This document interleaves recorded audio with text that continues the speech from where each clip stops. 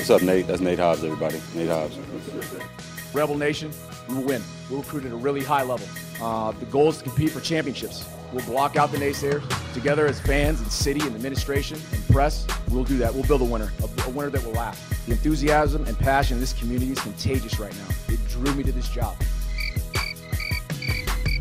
Yeah, I can go ahead and start unless he needs to give me the all clear, we're good. Good to see you guys and gals. Thanks so much. And I've said this the times I've had the opportunity to visit with you. And it doesn't change. I sure appreciate the work that you do and the opportunity that we have to have a group like yourselves that cover our team and our student athletes, which is a great reflection of not only our athletic department, but the University of Arkansas and our great state. So I know it can be difficult at times, but I appreciate it because you're able to tell the story of our student athletes to a lot of folks that have tremendous following and support of our program. So thank you. So good to see you guys. Just crushed my dreams. Boom. Sadness. That's the one. That was a snippet of Barry Odom talking before this season to the media as the Arkansas defensive coordinator. And that was how he started it. That was like his opening statement to the media, was thanking them for covering Arkansas football. The other thing I played was Marcus Arroyo. Yes. Saying we will block out the press. A lot of these are not my story to tell, but I know of at least 5 different media members that had some sort of negative individual interaction with Marcus Arroyo. Some of them are dumb and stupid, like him blocking me on Twitter. Like, that's not a big deal. Some of them are a bit more serious, including people's livelihoods. But the whole idea of Marcus Arroyo and not getting along with the media, it was not simply Marcus Arroyo gave bad answers or didn't like press conferences or the media didn't like his answers. It wasn't that. Marcus Arroyo, outside of press conferences, had a lot of negative interactions with the media. I watched 5 minutes of a Barry Odom press conference, and I already feel confident he's going to be 100 times better at that than Marcus Arroyo was. So we'll see. He talks at 10 o'clock, and you can hear that right here on ESPN Las Vegas. UNLV basketball plays tonight. Hawaii plays UNLV. This stat from Mid-Major Madness, Danny double-checked this apparently during the break. This is the farthest east Hawaii is going to play a basketball game this year. Yeah, every school they play on the road for the remainder of the year is in California. That's kind of incredible. They don't go anywhere else other than California and Hawaii for the entire year. So this is that should be an advantage for UNLV. They've had to travel so far east to Las Vegas. So yeah, UNLV plays Hawaii tonight. UNLV is one of the last unbeaten teams. There's only 10 unbeaten teams left in the country. All right, I'm going to give you guys some basketball stats here really quick. Your KenPom projection for tonight's game is 68-62 UNLV. Hawaii this year, they're 145th overall. They're 191st in offense, 106th in defense. They're not terrible, but they're not exactly good. They are coming off a loss to Texas A&M Commerce, who's not good. They've only played one top 100 team so far. It was Yale, and they lost that game. Interesting contrast in this one. Hawaii is very, very slow. They are 322nd in tempo this year. Hawaii is 56th, or excuse me, UNLV is 56th in tempo. So we talk about this a lot in college basketball. Generally speaking, it's easier to make a fast team slow than make a slow team fast because you can just control how long until you shoot it on the offensive side. But UNLV's done such a good job at forcing turnovers that I kind of feel like they're going to speed up anybody they play. Anybody they can force turnovers on. We'll see when they play, San Diego State. Can they force San Diego State into 20 turnovers? Probably not. But I have no real reservations about them forcing 22 turnovers and this being a fast game because that's what UNLV does. They just get a bunch of... Even their last game was one of the best turnover teams they've played, and they still forced a bunch of turnovers, and it was a fast game. Yeah, so they're good at it. That game against San Diego, all we heard was San Diego doesn't really turn the ball over much, so which one was going to break? UNLV's defense or San Diego's offense. And being there right next to the court, watching that UNLV team, they just smother people and force turnovers. So I think that's what they're going to do tonight. They tip an oddly high amount of passes. They do very much. I was sitting next to Curtis Terry and during the game, and he was marking how many tipped passes UNLV had. And at halftime, I think they were at like 17 or 18. It's genuinely it's almost like Kevin Kruger's defensive strategy is wave your arms, get your arms going. Like, I don't think anything changes tonight. I'm curious to see when they play a team they don't just overwhelm physically and aggressively. Right. Like San Diego State will be the first one that they play. I mean, I guess you could throw Dayton in there as well, but Dayton hasn't been very good. But like when they play San Diego State, does that still happen? Do they still get a deflection on whatever that is, half their possessions or something like that? Do they still force 20-something turnovers?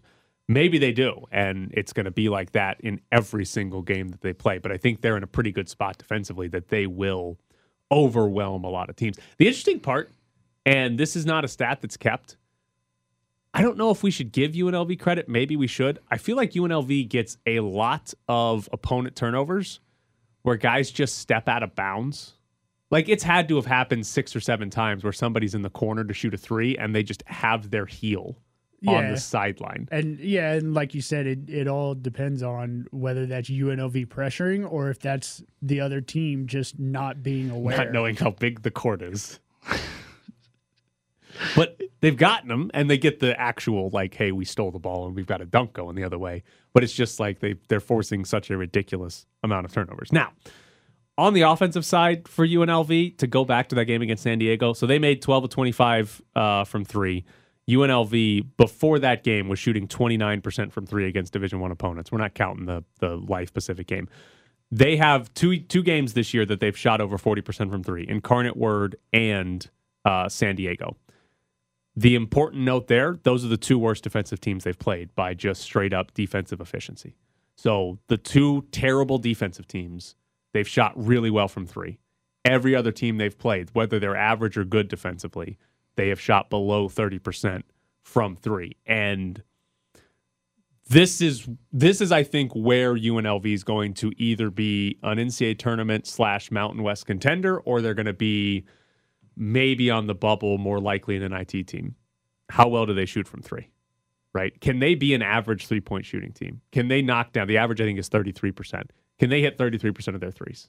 I think so. If they hit 33, 34, 35%, I think this is going to be an NCAA tournament team because they're going to be good enough defensively. They just need the shooting.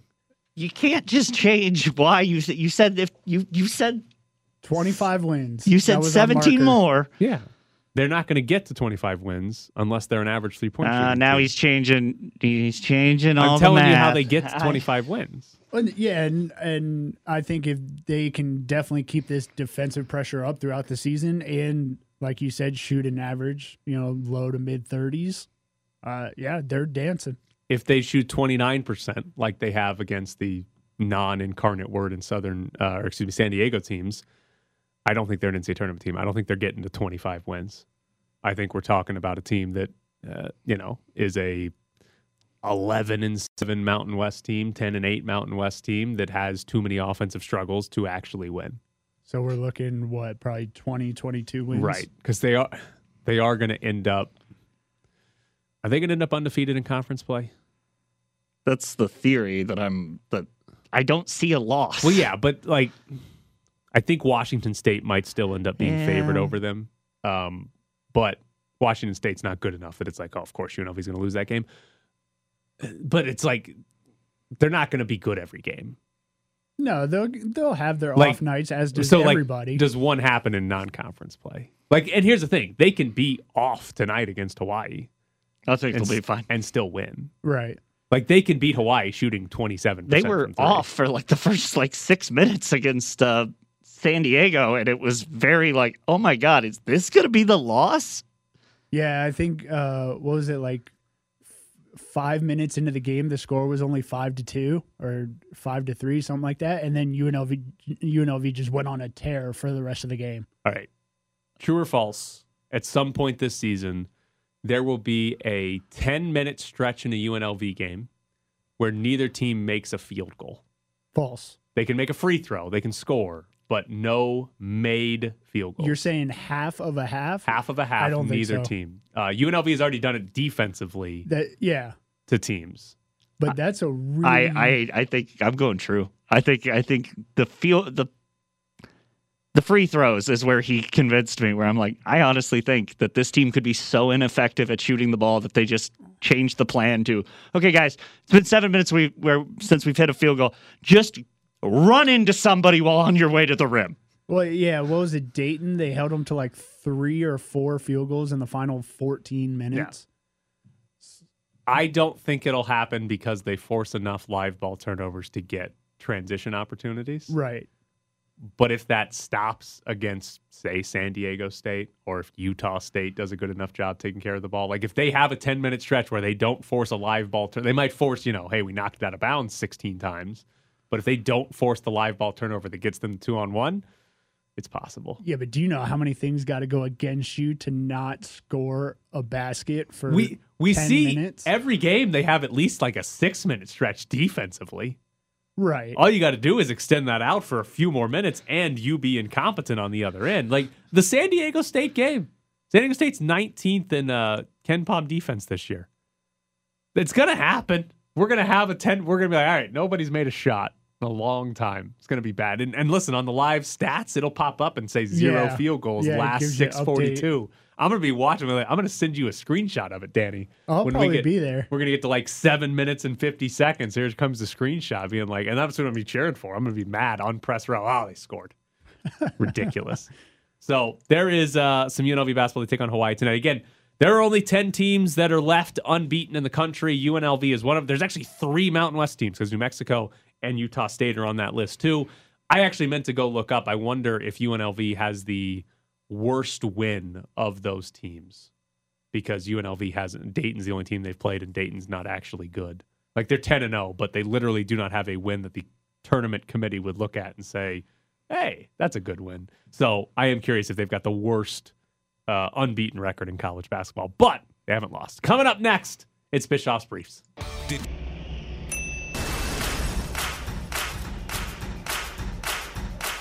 Bischoff's Briefs. I wanted you to see these player evaluations that you asked me to do. Bischoff's Briefs. I asked you to do 3. Yeah. Bischoff's Briefs. To evaluate 3 players. Yeah. How many did you do? Bischoff's Briefs. 47. Okay. Actually, 51. I don't know why I lied just now.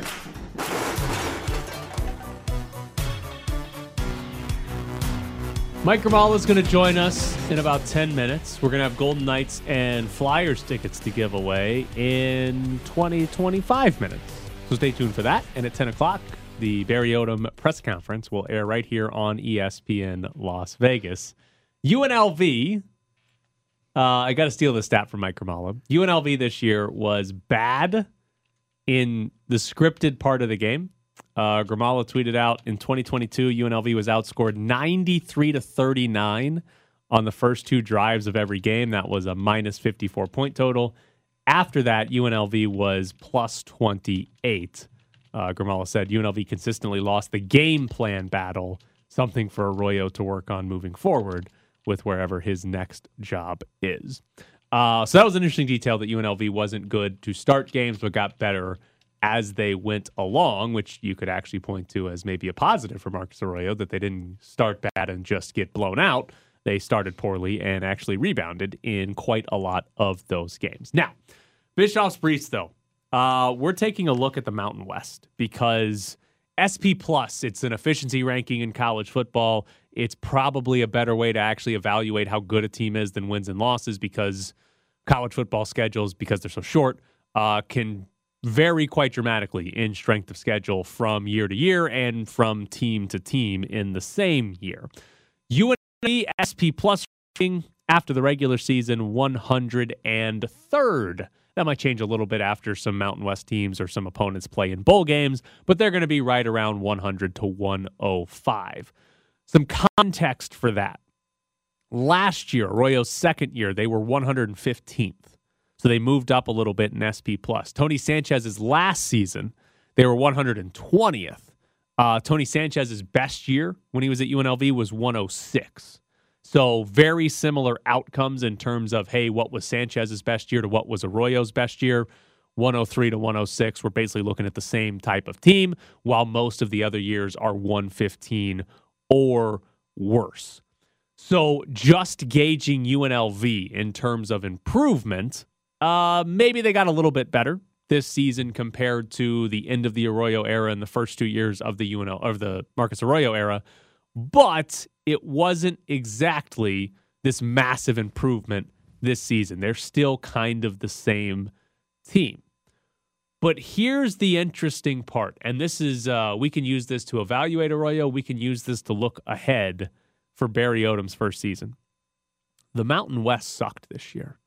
Last season, 2 Mountain West teams were not in the top 90. That means 10 of the 12 Mountain West teams were top 90 teams by SP+. 2. This year, 7 teams in the conference were not in the top 90. That means we went from 10 to 5 Mountain West teams being top 90 teams. The bad teams this year were New Mexico, Nevada, Hawaii, Utah State, Wyoming, UNLV, and Colorado State. So, first off, to look back, when we look at UNLV, they got to 5 wins. Look at this improvement. I don't know how much they improved versus how much the Mountain West just was completely awful, right? UNLV, sure, they got up to 103, slightly better than where they were, but half the damn conference just fell apart. And that, I think, is a very important thing to know, a very important context when looking at Marcus Arroyo. But looking ahead to the Barry Odom era, and maybe this changes next year, maybe the Mountain West gets a lot better, but if there are 6 other teams not in the top 90, if we're talking about a conference that might have a terrible Hawaii again, a terrible Nevada, a terrible Colorado State, New Mexico, if this is a conference that has 5 or 6 other terrible teams, then Barry Odom doesn't have to improve UNLV by very much to get to a bowl game. You just got to be a little bit better. If the conference, you can be a bad team. You can still suck. UNLV can still be a bad football team. Just be slightly better. Yeah, 1 game better. You're going to a bowl game. Literally all it took is 1 game being better. Now, if the conference gets better, because generally the Mountain West isn't this bad. Generally, the Mountain West is a much better Group of 5 conference than it was this season. If these other teams sort of get back to what they're used to, right? Colorado State and Nevada aren't usually god-awful, atrocious teams. Neither is Utah State. If these other programs get back to being, they're the 68th, 75th, 81st best teams in the country, then it's a lot harder for UNLV to get to bowl game. They might be better next year and have a worse record because the competition got a lot better. So that's a curious part looking forward.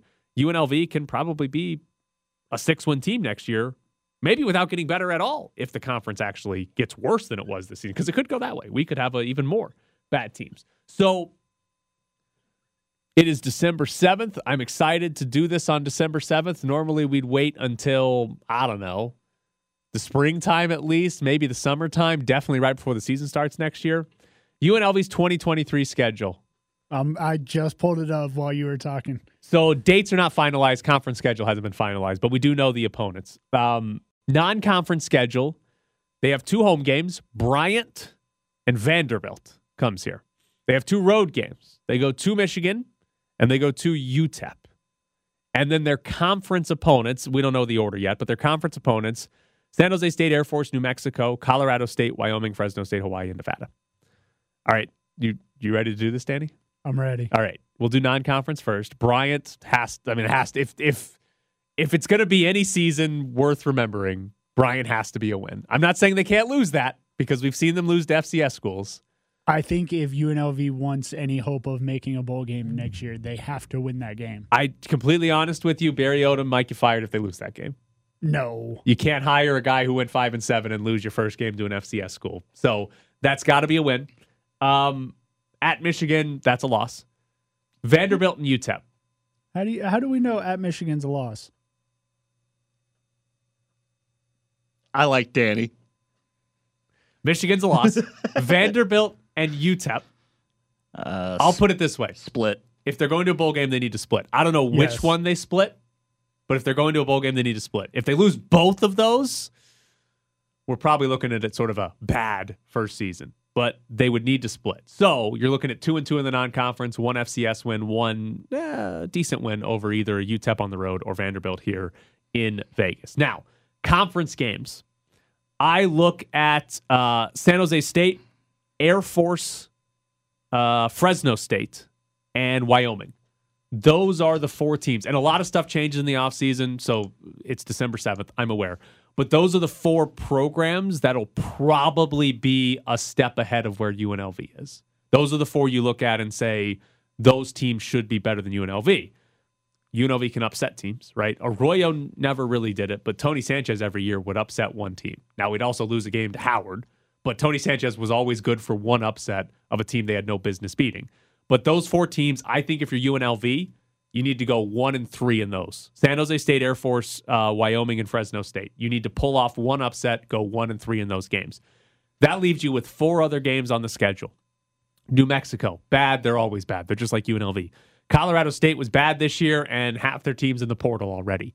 They're probably going to be bad again next year. They're just trying to go down the road. Yeah. Hawaii, probably going to be bad again next year. I guess they might not have the state senate investigating their program, so maybe it'll be a slightly better offseason for Hawaii. But I'm guessing they're bad again next year. Probably. Nevada's interesting because that's a program that's been pretty good at the Mountain West level in the past. I'd expect them to be better than what they were this year because they were that's a terrible team. So they'll probably be better, but I still don't know that they're good next season. Out of those four, honestly, you should probably go 4-0, but gotta at least go 3-1 with the way I've set this up. So the key here: beat the FCS team in Bryant, split with Vandy and UTEP, get one quote unquote upset between San Jose State, Air Force, Fresno State, and Wyoming, and then at least go 3-4 against the four bad teams. So that puts you at That's 6 wins. 6. And you're in a bowl game, and everybody's happy except like Marcus Arroyo or something. But everybody's like, look at this, things went well. The point here, UNLV doesn't actually have to beat a good team to go to a bowl game. Like if they do that, their best win is going to be whoever they Vandy or UTEP, or maybe San Jose State if they get the upset there. Right? I was going to say it would probably be more if they can get an upset in conference than like one of those two. To go to a bowl game next year, they can realistically do this by beating one or two average teams and then beat four bad teams. Like and honestly, there's 5 bad teams that are on the schedule. So if they take care of business, they only have to beat one average team. That's all they have to do. If this conference is going to be this bad, that's all it is. So we're going to a bowl game. We'll see how the transfer portal works out. Coming up next, Mike Grimala joins the show. He's never seen a steak that is too gray. He once ate half a box of Cheez-Its for lunch and finished off the other half for dinner. He has eaten exactly one taco in his life. He is Mike Grimala. Have tacos changed that much since I tried one? Coming up at 10 o'clock. Are people walking behind you, Mike? Hold on, don't answer that. Coming up at 10 o'clock, Barry Odom's press conference. You can hear that right here on ESPN Las Vegas. And I believe afterwards, Steve Cofield and John Von Tobel will be reacting right here as well. So we will have a full coverage of Barry Odom's press conference right after the press box. Joining us now, live from somewhere on campus at UNLV, is Mike Grimala of the Las Vegas Sun. Good morning, Mike. How is campus this morning with the rodeo and a press conference in a building I've never been to? You know what? I've never been to this building either. I plugged it into my maps, and it took me on some route through the back roads of campus that I've never been down. So I'm not exactly sure where I am right now, but it seems all right. I mean, it's nice. Are you confident you're in the right place? I am, because Ed Greeney's here. I can see him. I don't know if that means you're in the right place. I'm waving at him. That might not. He was very worried about where he was going this morning. I asked him if he had a message for me to deliver to you when I got on the air, and he said, absolutely not. Okay, but we are glad to find out that Ed found parking. He was very worried yesterday because we were talking to him about when he needed to leave the show and everything, and he was like, "I'm not going to find parking. I don't know what time to get down there." So I'm glad Ed is there, and I hope he parked his car in a parking spot and not just like on a grassy hill somewhere and said we're good to go, which is, I assume, what happened. Going somewhere for the first time is anxiety-inducing, so I understand his plight. Listen to you. All right, I'll just give you this open-ended take. Barry Odom, head coach of UNLV. You got any hot takes on the hire? Better than the last guy. Eric Harper said he said right up front he wanted someone with head coaching experience, and they found someone from who's gone to a bowl game twice out of the SEC. That's pretty good for UNLV. And the investment that they made in him, he's the highest paid coach in Mountain West history. They're going to go over $2 million. So, I mean, the program is serious about paying top dollar. They found someone who has success. I mean, he went to a bowl game 50% of the time.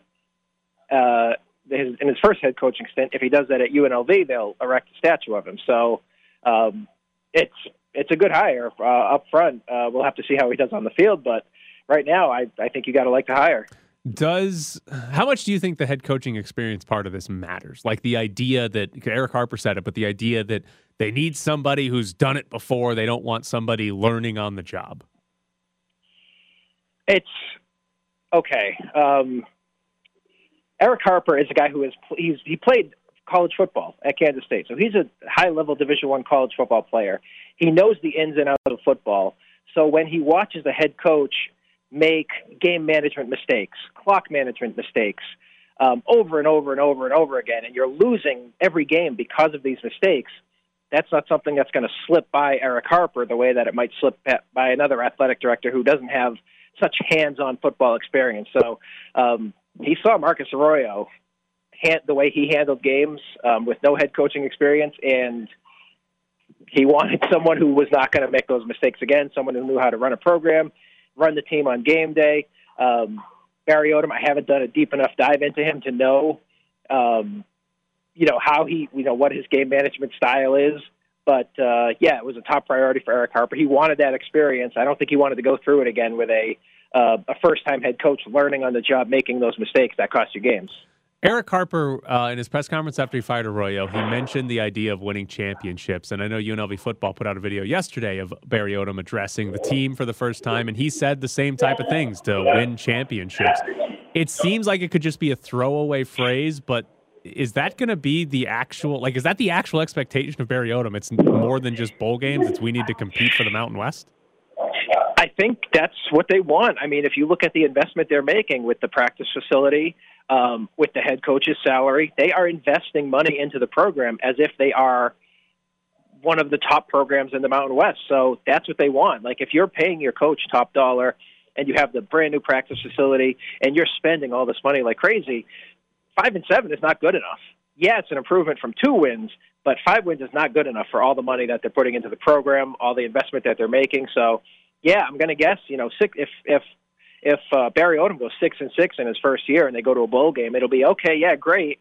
That's what we want, but that's not like the end goal. They want, 9 wins, 10 wins, playing in the Mountain West Championship game during his, the first length of his contract. So, Eric Harper that's something he said in his press conference. Like, they're setting the stand. They're sort of skipping a step where you have that medium success. They're going straight to we were the doormat. Now we want to run the league. So, but I would laugh it off, except they're spending money as though they believe it. So let me ask you this on the Barry Odom side, and especially for year one. Arkansas has already got 13 kids in the transfer portal. I don't know if any of them are any good, but is the key to year one going to simply be how many Power 5 level players can Barry Odom get to UNLV this year? It's probably the key to every year, I would think at this point, right? Yeah, I mean, unless he's going to be an unbelievable recruiter and get guys that can play right away as freshmen. But you're not going to win the Mountain West with freshmen. You're not going to win the Mountain West with, a bunch of sophomore offensive and defensive linemen. So I'm assuming that it's going to be a portal-heavy year. and will continue to be so. Yeah, so I would say transfer portal. They've got a few guys that they want to keep, I'm sure. UNLV guys that are already in there. And, you know, whether it's guys from Arkansas or maybe guys from the SEC that he's familiar with, having played against and schemed against, that he's familiar with, people that he recruited initially that ended up going to other schools, but he has a good relationship with. He can circle back to all those guys now when they hit the transfer portal and sort of pitch UNLV as this up-and-coming program. So, yeah, I do think it's going to be a eventful offseason in the portal. All right, important question for you. Which media member will ask the best question at the press conference today? The best question? Do we usually get a best question? I don't know. Who are you looking forward to getting the mic during the press conference? We usually have about 5 contenders for worst question. I don't know if we have that many contenders for best question. Longest question? I don't. Yeah, I mean there are some favorites for that award for sure. Do you have a question that I should ask that you want me to ask?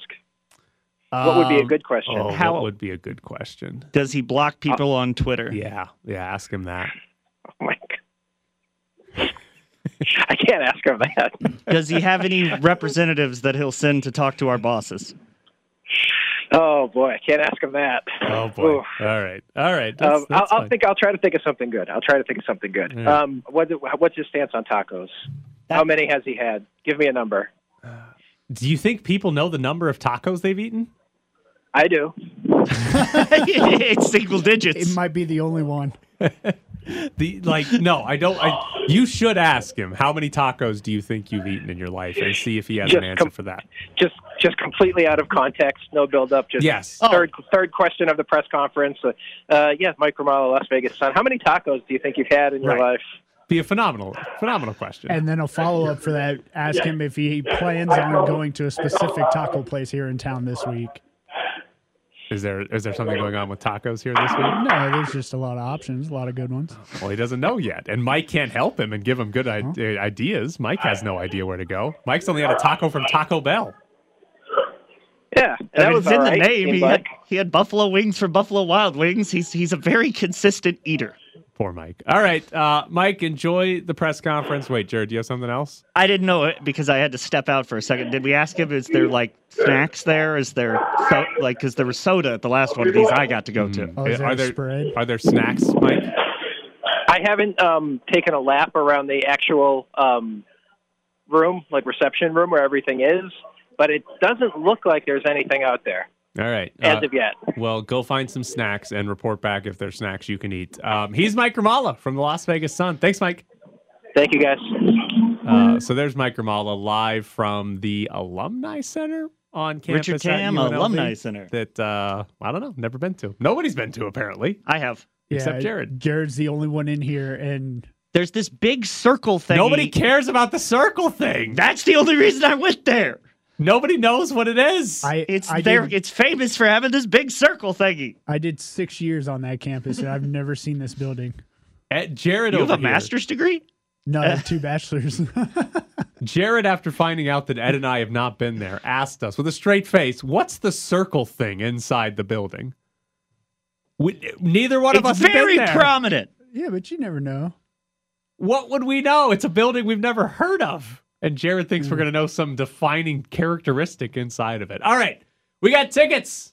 Golden Knights, Flyers. If you want to go see the Vegas Golden Knights take on the Philadelphia Flyers, we got a pair of tickets for you right now. 702-364-1100. That's the phone number. 702-364-1100. If you want to go see the Golden Knights and Flyers, be caller number 9 right now at 702-364-1100. It's France and England, the biggest game of the World Cup so far, and you can watch it with ESPN Las Vegas at Parkway Tavern at the District in Green Valley. All brought to you by Finley Toyota in the Valley Auto Mall. Is it the Iverson step over Tyronn Lue or the Iverson crossover on Jordan? Well, I'm not allowed to answer the second part, so I'll say the step over. You're locked in the press box. Coming up at 10 o'clock, Barry Odom, new UNLV football coach. His introductory press conference will air right here on ESPN Las Vegas. So stay tuned. That is coming up in about 10 minutes. Also, following that, Steve Cofield and John Von Tobel, who I assume they're live at this Alumni Center. Yes, they are live at the Alumni Center. If they manage to find it, they will be live reacting to Barry Odom's press that conference. is a good point. Do we know if they found parking? Because at one point this morning, JVT was on the television above me. He was. So hopefully they found parking. I hope he got there on time. So yeah, coming up at 10, Barry Odom is talking, and following that, Steve Cofield and John Von Tobel right here on ESPN Las Vegas. We've got you covered for UNLV football and the start of the Barry Odom era. I have a dumb question if we need to go to it. Is it related to UNLV football? No. Okay, then I've got something before we get to that. Okay. If UNLV won the national championship in football and in basketball, they would only pay their coaches a bonus of $100,000 each. Now, there's some other bonuses they'd probably win along the way. Like you would probably win your conference championship game, which is $50,000. You'd probably win Coach of the Year, which is $25,000, right? So there's some other bonuses. The top 25 ranking. Right. So there's some other bonuses you would get along the way, but the actual bonus for both Kevin Kruger's contract and Barry Odom's contract, if they win the national title, is $100,000. It's funny because UNLV is not winning the national title in either one, but if they did, you'd be like, all right, that's got to be worth more than $100,000. But here's the reality of it. If either one did, it's probably better for UNLV not to pay them because they're gone. Or do they immediately get a contract extension when they get back from the national championship? Mel Tucker? I mean, UNLV is, yes. UNLV is probably giving the contract extension before the season ends. If UNLV football is like 10-0, oh, amazing. The contract extension's probably in place right then. If UNLV basketball is in the Sweet 16 or something, it's probably done. But the issue is UNLV's contract extension to Barry Odom would be, he's making 1.75, would be what? 2.8, maybe $3 million a year. Whereas whatever Power 5 job is open, Colorado went 1-11. Deion Sanders is getting like $5 million a year. Yeah. So like he's immediately gone to the next Power 5 school. Yeah, he went from, what was it, like 300 or 400K to $5 million a year. It's a decent bump. Oh, Deion? Yeah. It was $600,000 at Jackson State this year to $5 million. And well, we'll see. Colorado's AD says they don't have it yet, so we'll see if we actually. But they also did. I don't know if you saw this. They did brag about their following on Instagram. It went from apparently 50,000 to 165,000 in 24 hours of Deion signing. That doesn't seem very high for a Power 5 football team. Or I'm sorry. I'll see if I can find it. But yeah, it like almost tripled the amount. Did it go to 1.5 million or 150,000? It's only like 100 and something thousand. Because that's like the size of some college football stadiums. Are like 100,000. Right, I feel like it's Colorado. They've had more alumni than that. I guess know, I don't follow Ole Miss football on Instagram. I follow them on Twitter. I don't follow. I mean, I follow us. I follow ESPN Las Vegas, which tends to get me the information from UNLV that I need. Like if the volleyball team is playing in some sort of important tournament, I'll find out about it. But I don't think I follow them. What's your dumb question? Oh, if you had to pick a professional athlete or a coach here in Las Vegas to start a small business with, who would it be? Because I asked this question to the VGK insiders, and they went Paul Cotter. Wait, did you say athlete or coach? Yeah. Becky Hammon. Any reason why, or you're just... I feel like she's the most marketable in terms of, hey, she's going to be a co-owner of this business. Like there's athletes that are more marketable, but do I want Devontae Adams making the business? I feel like Becky Hammon's the right answer here. Although Derek Carr probably has the most money. So maybe Derek Carr's the answer just because he has the most money. I am surprised that typically doesn't the quarterback open a restaurant by now? Usually. Is he just too good with his money? Did he watch that 30 for 30 about players being broke? And it's like, man, they all said they were opening a restaurant. I'm not doing that. I mean, the Golden Knights had 4 players open a restaurant, and one of them was Alex Tuck, and we know what happened to him. he got traded. So maybe that's why Carr hasn't opened anything. Who were the 4 Golden Knights? It was England, Tuck, Carlson. Was it Fleury? Was that the 4th one? I mean, I was kind of hoping it'd be Reeves. No, he did this whole he brewery had a thing. beer. Yeah, he moved a brewery What here. happened to that beer? Does It's that still, exist? Yeah, it's still around. Okay. It's You can Not say an it's advertiser. You can say it's not good. That's fine, Dan. I'm not a fan, but I know a lot of people who are actually huge fans of it. I'm just not.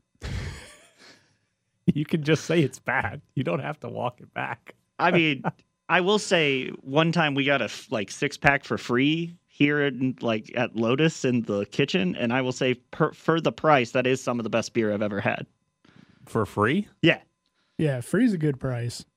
It definitely makes it taste a little better.